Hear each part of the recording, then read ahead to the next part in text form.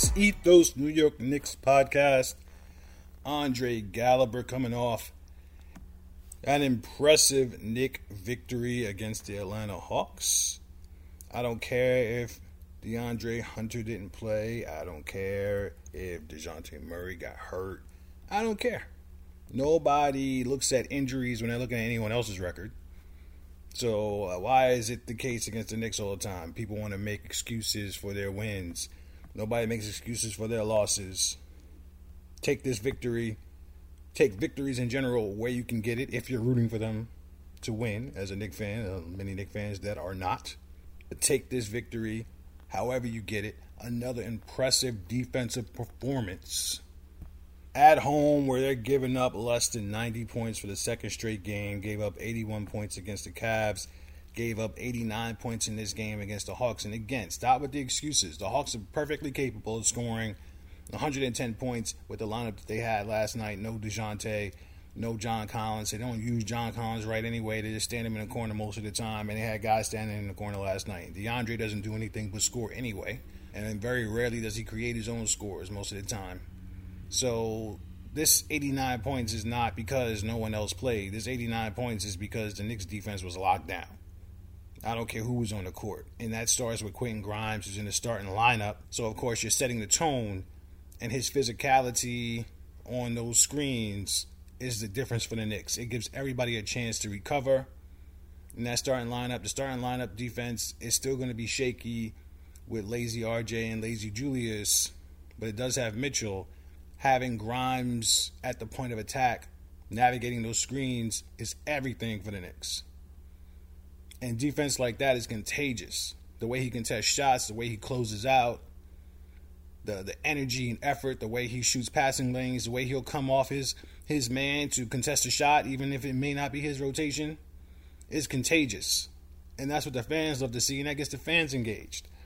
Secondary, but it is important because the Knicks sometimes play at a church. Fans don't make much noise. They're uninspired because they don't see inspired effort. When they do see inspired effort, that's when the fans really get into it. And Grimes is that guy right now. And he had a great night shooting the ball, 5 of 7 from 3, 21 points on the game, plus 23 points in the game, plus 21 in the game. That was second highest on the team, second to Julius, who had an outstanding night last night. Give him credit, 6 of 12 from 3. But once again, I was just talking about Julius with somebody yesterday before the game, talking about his up and down play and what he doesn't do, and the numbers are sometimes deceiving. You saw him do this against Detroit, and then against the Bucks, he was a no-show because his shot selection is still poor. He just hit those shots last night, but the next night he'll come out, he'll take those same contested shots, and he'll miss them. And then it becomes a downer for the whole team. So he just needs to, it was a good game for him last night, not going to shade him, but he needs to know when to pull that ball down and put the ball on the floor and attack the basket. And he attacked the basket a good bit last night, to his credit, but he's not attacking closeouts the way he should. He's still trying to shoot over closeouts. There was a opportunity last night where 2 guys were closing out on him, and he still shot it. Those are the shots that need to stop. He had a lot of heat checks last night when the game was out of hand. I'm not going to hold that against him, but that's just it's not a good shot. You see RJ do that sometimes too. He's very quick on the trigger when there's another pass to be made, a rotation that could be made, a closeout that could be made. He shoots like he's Luke Kennard out there. Quick trigger when the ball finds you and there's people closing out on you. Attack. But Julius has been really bad at that. And when he has a good night like last night, it's like sometimes it's a double-edged sword because now Julius feels empowered to shoot the ball, and he's going to come out in the next game and he's going to shoot whether defense is standing there or not. And that's the shot that I don't like personally. Put the ball on the floor and attack the rim. And you saw him do that a little bit last night, not necessarily on closeouts, but when he had opportunities. When he was holding the ball at the top of the key, I don't like holding the ball and then shooting a mid-range jump shot. That pisses me off. You want to hold the ball while there are cutters around and movement around you, that's perfectly fine. But I still want you to attack the rim at the end of that. Don't go into a fallback mid-range. I don't care what the situation is. Put pressure on the defense. Those are the type of shots that he has slowed down on this year, but you don't want to see that change, and you have to be on high alert with the removal of Derrick Rose from the rotation. The second unit needs more shot creation, and what you saw last night is you saw Julius put back in shot creation mode where he hasn't been this year, and that was where he was the first 2 years. Obviously, you saw success in the first season and disaster last year. He can do a little bit of that. You don't want to have to depend on that night in, night out, but those decisions have consequences on the court, and he has to be good with those decisions, and the ball's going to be in his hands to create shots, high post. That was a good thing that they did. They didn't give him necessarily the ball at the top of the key, at the top of the three-point line, and ask him to ISO and beat people at the dribble. They gave him the ball in the high post, which is good. But if that's where he's going to get the ball now, that can't end in those mid-range jump shots he took the first 2 years he was here, hit year one and didn't hit year two. He has to attack the rim. The difference this year, though, is last year he was predictable with that shot, whereas this year he's not so much so it may not be as contested, but he needs to still put pressure on the rim. Get to the free throw line. Make them stop you at the basket. He still bails himself out going to the basket looking for the rip-through foul, which pisses me off. But the closer he is to the basket, the more likely he is to make those hanging in the air, awkward shots where you were trying to get fouled and the whistle didn't come. But what you saw last night was yet again more acknowledgement that IQ on the ball is just not a strength right now. It's not necessarily a weakness per se, but it's not a strength. The Knicks' second unit was a rudderless ship because IQ was leading the way in the half court. He is not great at it. He pounds the ball too much. He doesn't get what he's looking for very often. So he just resets it and the ball doesn't move. It sticks with him a little bit too much. And it's frustrating because Grimes is a pretty good pick and roll attack guy. They don't even ask him to do that, which is, again, why Tibbs is frustrating. And I've said it a million times, I'm not a hate Tibbs guy. I'm not. But that is frustrating. You know he's good on a pick and roll. How come he's never doing it? In that second unit, you're doing high post offense with Julius Randle. Fine. I'm okay with it as long as Randle's shot selection is good. I'm okay with that. But why wouldn't you do pick and roll with Quentin Grimes, who's good at it? Why wouldn't you put the ball in his hands? He's good at getting into the paint and creating offense for people. Why wouldn't you do it? Quentin Grimes can create his own shot, but he's not asked to do it on this team when he's in the game. And I get it in the first with the starters, there are too many guys who are doing that. But when Jalen Brunson's down on the floor, why wouldn't you ask him to do it? They clearly understand that IQ can sometimes slow the offense down looking for shots off the screen and roll and take too long doing it and not move the ball enough. They get it. So their answer is, okay, when Julius is still on the floor, let Julius work out of the high post and see what he can create. All right, I get it. But you also have another weapon on the floor. The second option would be Julius in the high post, or maybe the first option. The third option should not be McBride pick and roll, even though that's not bad. He's not bad at it, but he's not shown anything at the NBA level yet. The third option should be Quentin Grimes while he's on the floor doing pick and roll. Why wouldn't you do that? That's annoying. It's just annoying. It really is. But IQ really does have to get better if there's going to be no Derrick Rose, and I've been talking about this since the preseason. Derrick Rose has to be the primary with that second unit because he attacks the rim. His pick and roll offense is efficient. Even without the screens, he's able to get into the paint and score efficiently, whereas IQ very much slows the game down and doesn't get much out of those possessions. Where he's good is transition and secondary transition. Where he's great in the half court is playing off the ball because he makes much quicker decisions and it's harder to guard him. That ball gets swung his way, he'll either shoot it, he can pump fake it and sidestep and put it up. He can attack the closeout and get to his floater game without the defenses knowing exactly what he's trying to do. They're having to rotate because of the quickness of the play. The ball moves quick. The defense has to move with it. The ball finds him. He makes quick decisions, and they can't measure what he's going to do, which is what they do with the screen and roll offense with pretty much all of the Knicks. They measure what they're going to do. They screen from the top of the key all the time. They don't vary how they attack it. You saw McBride snake the pick and roll late in the game and get Sims an alley-oop. You don't see IQ snake the pick and roll very much, not effectively. These are things that Quentin Grimes is a good mid-range shooter off the dribble. You wouldn't know it if you are a casual Knicks fan or an observer. You wouldn't know that, but he is very good at shooting the ball off the dribble, even from three. And he's not asked to do it, which is annoying. And he's not asked to do it in the half court, in the mid-range off the pick and roll. And I understand, you don't want to shoot the mid-range. I get it, but these are short mid-range shots. These are shots that Chris Paul has made a career making off those. He can hit those shots. And if you don't want him to take that shot, he's good at getting to the rim and finishing too, and he's good at getting to the rim and making acrobatic passes to the big man, something that most of the Knicks are not good at.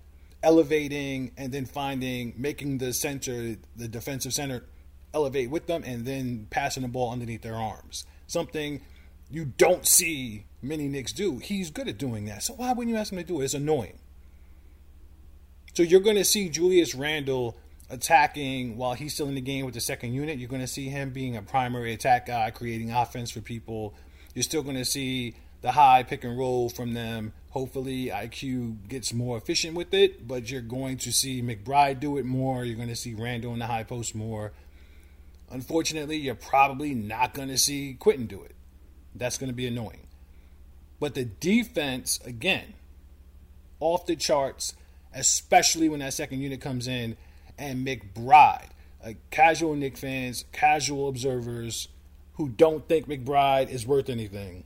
I understand you have not seen any offense from him, so it's easy to just dismiss him as a defender, dismiss him as Frank Ntilikina. And trust me, I'm a Frank Ntilikina fan, even though he's not worth a lottery pick, and that was a mistake lottery pick. He's not a point guard. I'm a Frank Ntilikina fan in terms of his defensive acumen. I really think he changes the game defensively.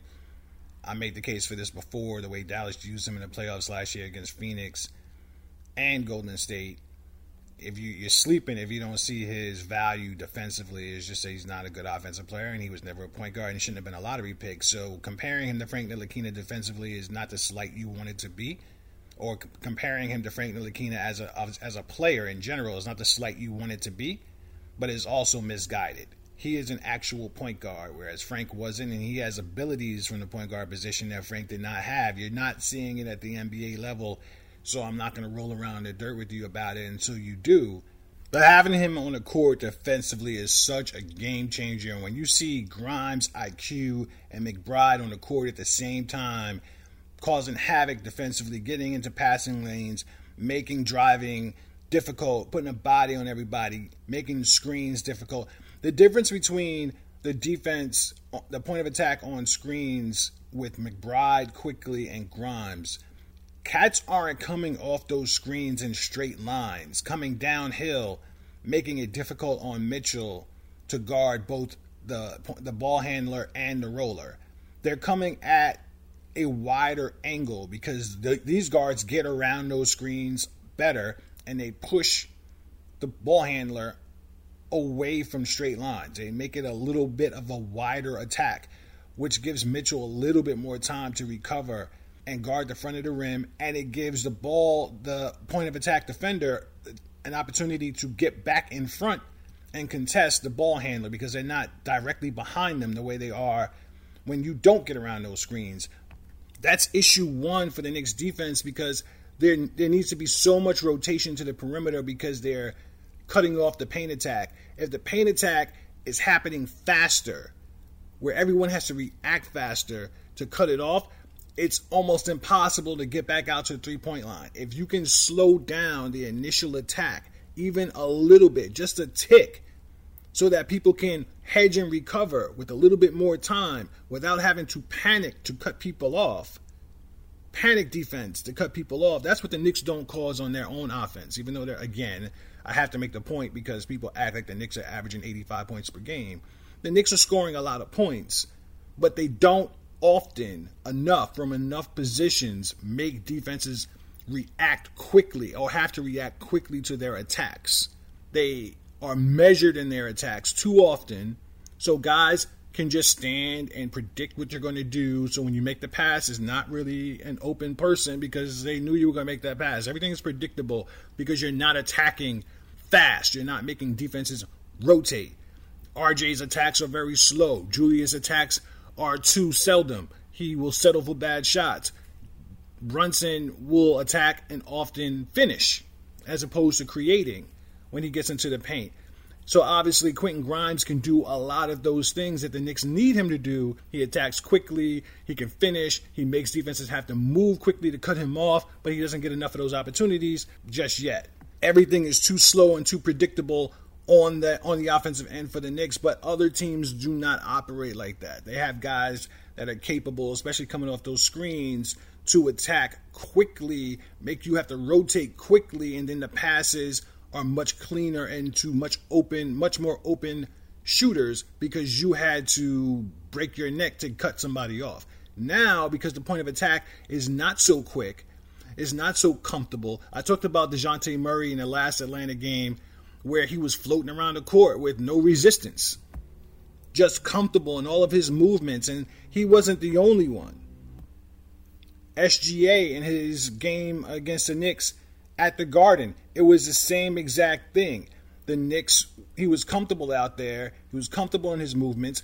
The Knicks were just flying around the court trying to stop everything, whereas OKC was very exacting in their movements and their passes and their attacks because the Knicks were predictable defensively and they were getting by people very easily. Now with this screen defense, that's not the case. Everything is a grind off those screens.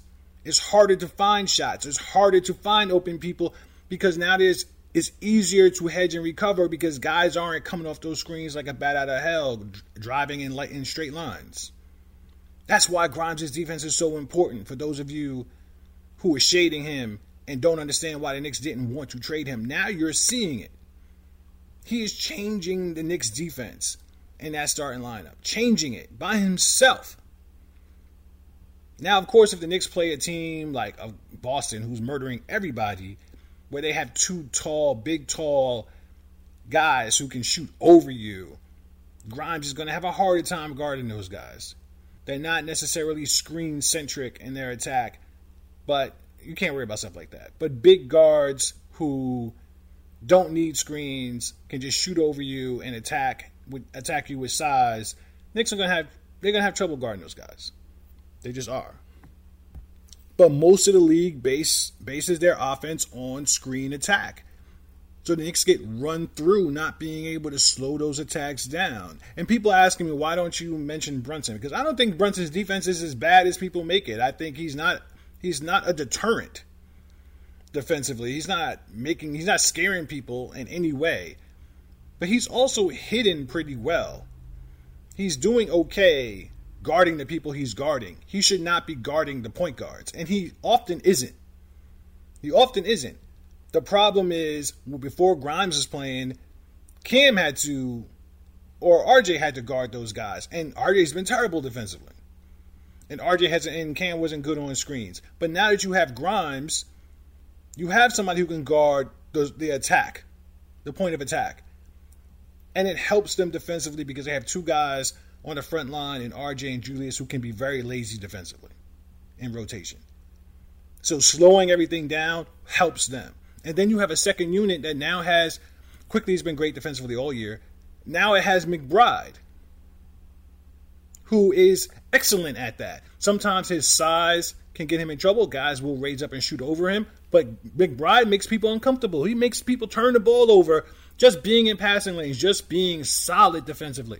Just being in people's face, just being a bugaboo. He makes people uncomfortable. There were too many players who were comfortable against the Knicks. That's why the team shot the way they did, because they were comfortable. They knew where the shots were coming from. They knew they were going to get the shots. They knew the timing of the play. These guys are breaking that up. My only fear with these guys playing is two.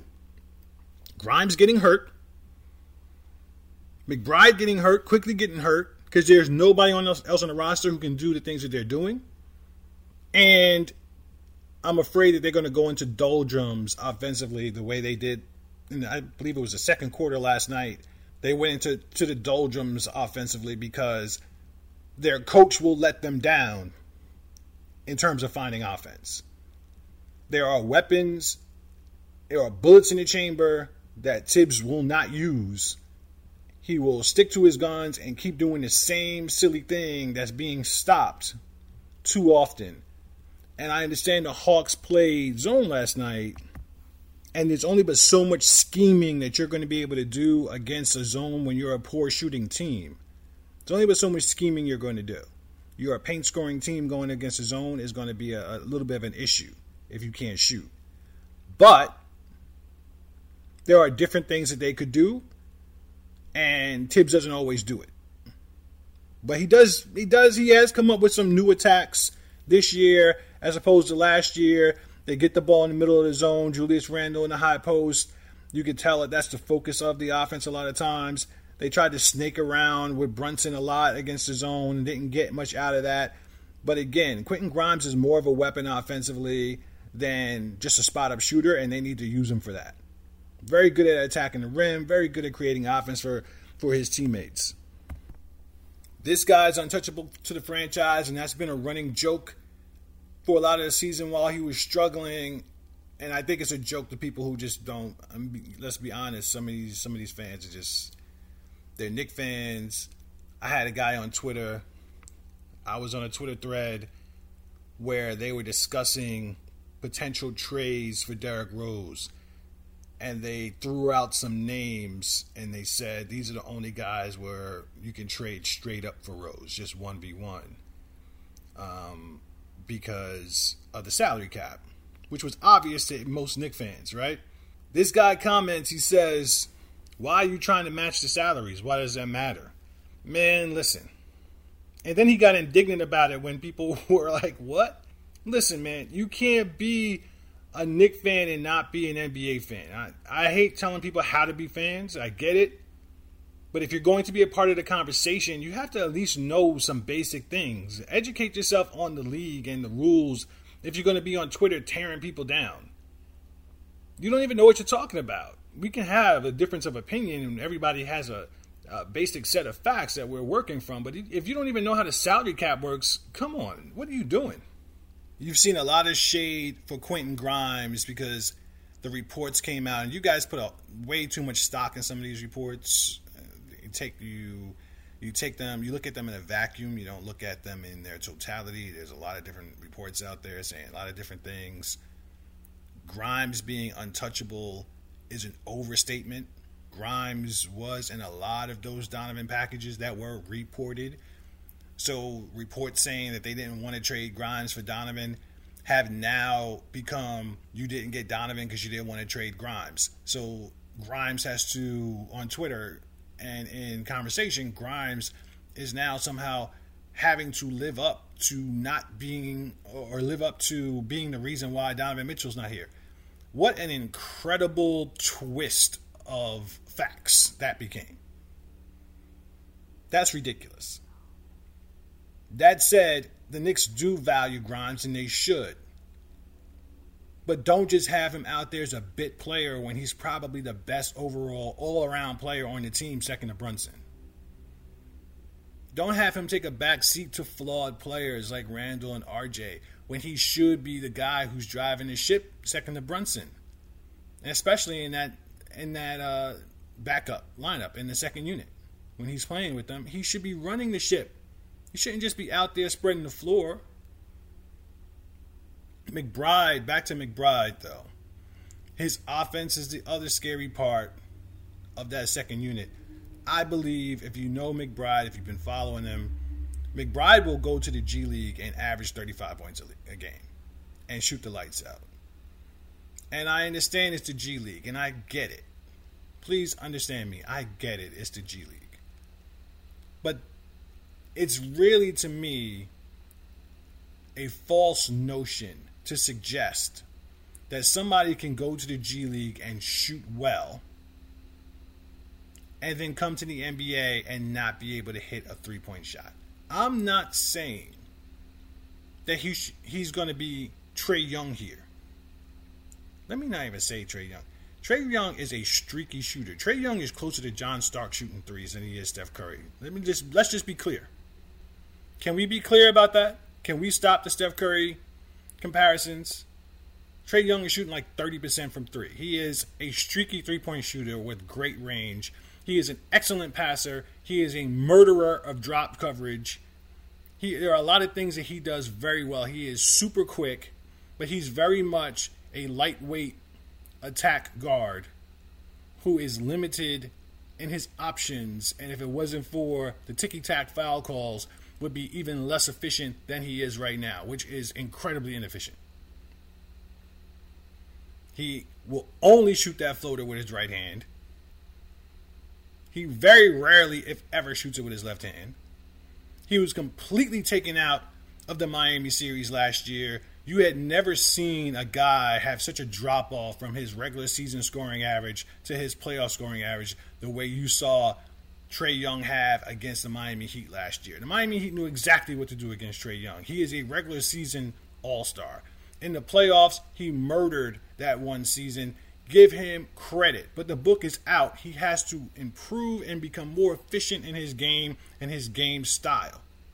This guy's walking around in New York talking about he's king of New York. He has a losing record against the Knicks in his career. I understand he beat the Knicks in the playoffs. Congratulations. Congratulations. You did. Give him credit. He shot terribly in that series. He had two excellent shooting games. In the rest of the games, he shot less than 43% in the series. In the game, the deciding game that everybody made him a superhero for, where he scored 35 points, he shot terribly in that game. Piled on the points when the game was over in garbage time. People want this narrative so bad. It is so much more style than substance with Trae Young. You're walking around with a king of New York on your sneakers and you got blown out because you won a playoff series 2 years ago when you had the better team, frankly. I don't care if the Knicks were the higher seed. Get over it. Can you stop saying Knicks were the higher seed by one game? I don't even think... I think they were tied. Without even looking it up, because I'm not going to bother with it. I'm pretty sure they were tied. The Knicks won a tiebreaker. If anything, they were one game better than them. The Hawks started that season off terribly and went on a great run at the end of the year to get to the 5th seed. And you're going to talk about the Knicks were the higher seed? The Hawks were a better team. Stop it. And he didn't even have that great of a series. He's walking around king of New York. King of New York? Stop comparing this fool to Steph Curry. He is nowhere near Steph Curry. Nowhere near as good as him. And I don't care if he beats up on the Knicks here and there. The Knicks are not that good of a team. People love playing here. We all get it. He ain't the only one. DeJounte Murray came in here and probably had a better game against the Knicks than Trae Young has ever had. To be frank. Anyway, my point about McBride. I'm not saying that McBride is going to be a great three-point shooter here, a dynamic three-point shooter here, off the dribble, you go into the screens, I burn you. I'm not saying he's going to be that guy. I'm saying his college career and his career in the G League, quote-unquote, career in the G League, his games played in the G League over this season and last, and Summer League, have shown that he can at least hit an open shot. That's all I'm saying. Please do not combat me with this is the G League. It's an open shot. And he can hit it. Not saying he's going to shoot 40%. I'm saying he can be an average three-point shooter. I'm saying he can be an average finisher in the paint. But I'll focus on the shooting. The paint defense is going to be different in the NBA. There's going to be less of a correlation between success in the G League and success in the league. Scoring in the paint in the G League is going to be way easier than scoring in the paint in the NBA. But shooting an open shot, a catch-and-shoot open shot, I'm not saying off the dribble, I'm not saying anything. Catch-and-shoot open shot, if you can shoot well in the G League, logic would suggest that you can shoot well in the NBA. To a reasonable degree. He has been a terrible shooter in the NBA. He hasn't played much this season. He didn't play much last season, but last season too. I think he is a better shooter than what you've seen. I think he is more capable of hitting outside shots than what he's shown, and if he's just a 34% three-point shooter, a consistent 34%, unlike Randle, who'll be lights out one game and then go 1 for 11 the next. It's just a consistent 34%. Then he will be maybe a slightly higher percentage from the corners if he's ever there. He's probably not going to be there very often. He will be such a plus player for the Knicks with his defense. If he does nothing else, because he'll rarely be in a position where he's the only primary ball handler on the floor. So anything that he does on the ball is gravy. But he has to be able to hit that outside shot at a better rate. I think, and I believe this last year, I think it's a little stage fright with him shooting the ball. I think it's in his head a little bit. And I'm hoping that more playing time will get him out of that. He's never gotten a consistent opportunity to play. And that's going to hurt guys shooting the ball, some guys shooting the ball. The Knicks just don't have those pros that can just come in the game, knock it down. Every other team in the league has guys that can come in and they can at least be serviceable shooting the ball when they're open. When the Knicks, their guys come in, it's every excuse in the world. Well, he can't shoot because he doesn't play enough. He's out of rhythm because he doesn't play enough. That's what people say about Cam. And all I'm saying is you got to be solid in what you're asked to do, just like players all around the league. I don't care if you play 5 minutes or 15 minutes, 30 minutes. Be solid in what you're being asked to do. You're not going to be a lights-out shooter when you play inconsistent minutes, but you can damn sure be better than 1 of 16, the way McBride has. And I don't want to tear him down, but he has to be a better shooter. He is a better shooter. He has to get out of his own head. He has to start knocking these shots down. And the excuse of he's not playing consistent minutes is an excuse that he's not going to have very much longer. And speaking of, I'll close the show on this. You guys got to quit it with Cam Reddish, man. I get it to some degree. The way you guys act like Cam Reddish needs to be in his rotation is so incredibly backwards to me. The team has had 2 of the best defensive efforts on this season after this rotation change, and you guys still talking about how Cam Reddish needs to play. Where do you want him to play? You guys never answer that question. Where do you want him to play? Because you know what? The only minutes that Cam Reddish is going to get are minutes taken away from Randle and RJ, and most of you don't want that to happen. Most of you are either RJ stans or you're Julius Randle stans. You want the minutes to come from Grimes, Quickly, and McBride, and that's where you guys fail. That's what you guys don't understand. Those guys don't need minutes taken away. They need minutes added on. They are difference makers on this team. If you want Reddish to play, those minutes need to come from Randle and RJ. Simple. But when Reddish has played and he's gotten his opportunities, he has not consistently been solid offensively. Defensively, he's been pretty good. He's not getting around screens very well, but he's been better than RJ. So he definitely deserves some of RJ's minutes. But offensively, he has not been solid. He's been worse than RJ offensively. Do you understand that? It don't give me the numbers because it's on very low volume. On very low volume. If I say I want somebody to give me 20 points, listen, this is not a credit to RJ. The fact that this is even a conversation is a bad look for RJ. But I have more hope that RJ would get me an efficient 20 points than I do Cam Reddish. Because Cam Reddish, he's just out there. How many times are you going to get your jump shot blocked? How many times are you going to dribble off your foot?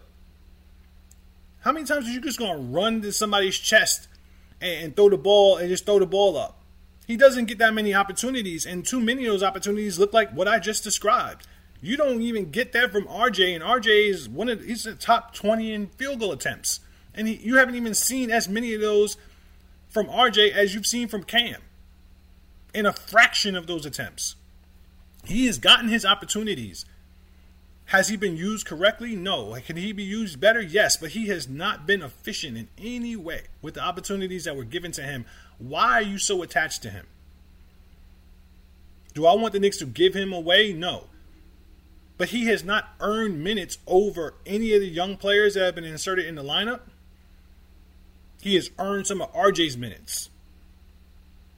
And frankly, that's still not going to be enough minutes for him to do the things that you want him to do. The things that you think he can do. It's not going to be enough minutes. He has not been as solid as the guys who are in the lineup. And if you want to compare him to McBride, stop. Because McBride is an on-the-ball screen defender and Cam isn't.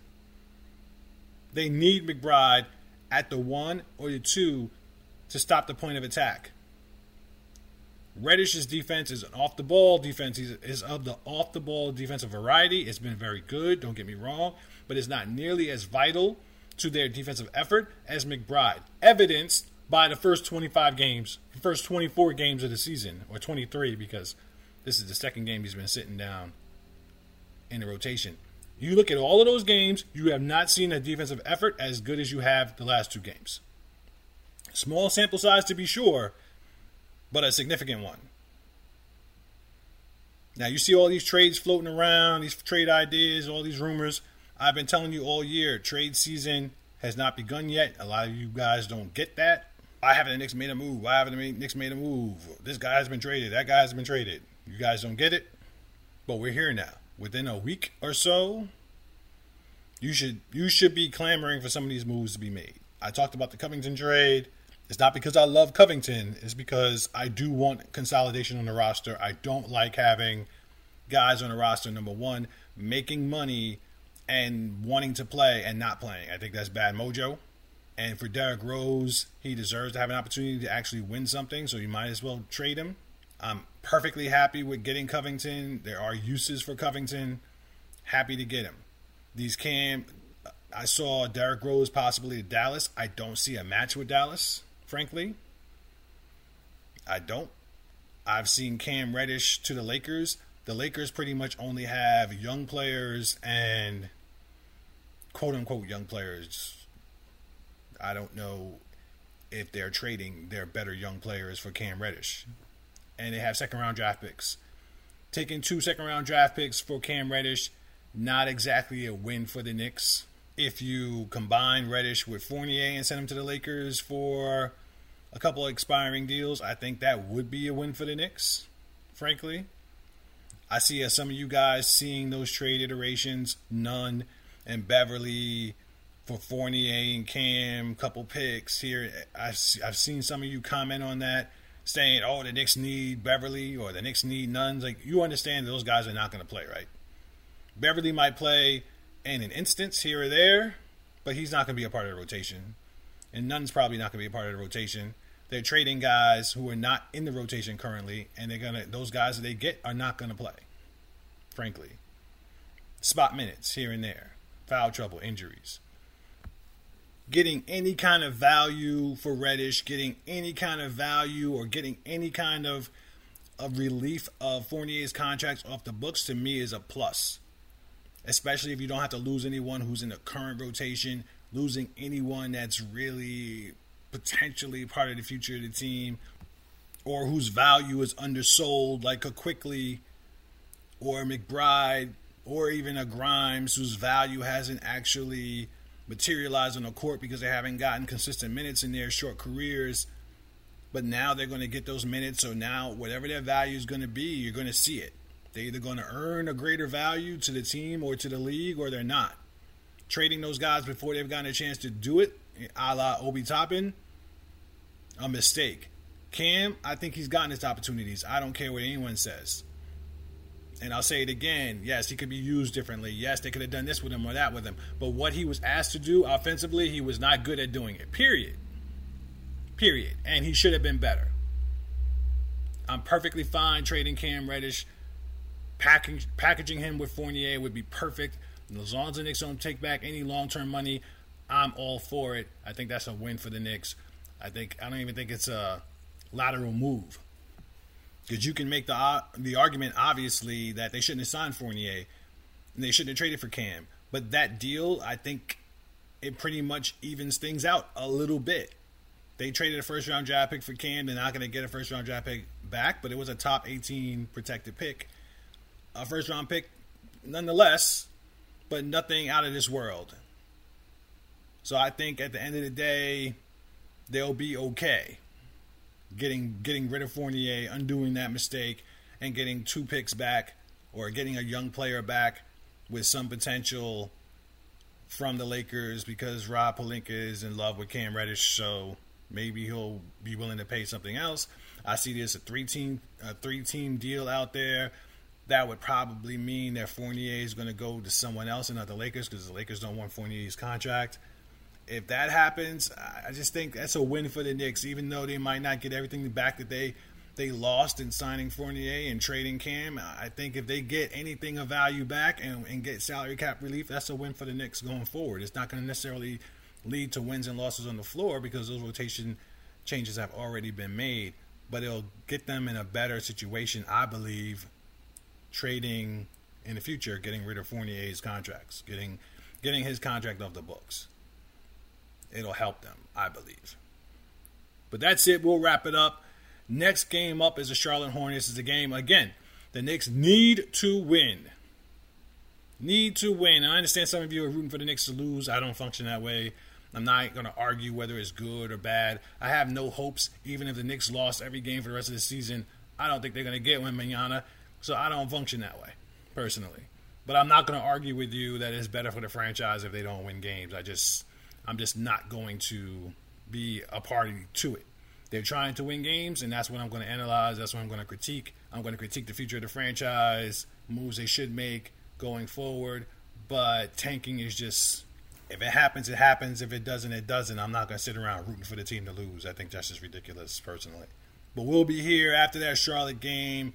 Make sure you check out sportsethos.com. Make sure you follow at sportsethos, at ethos Knicks.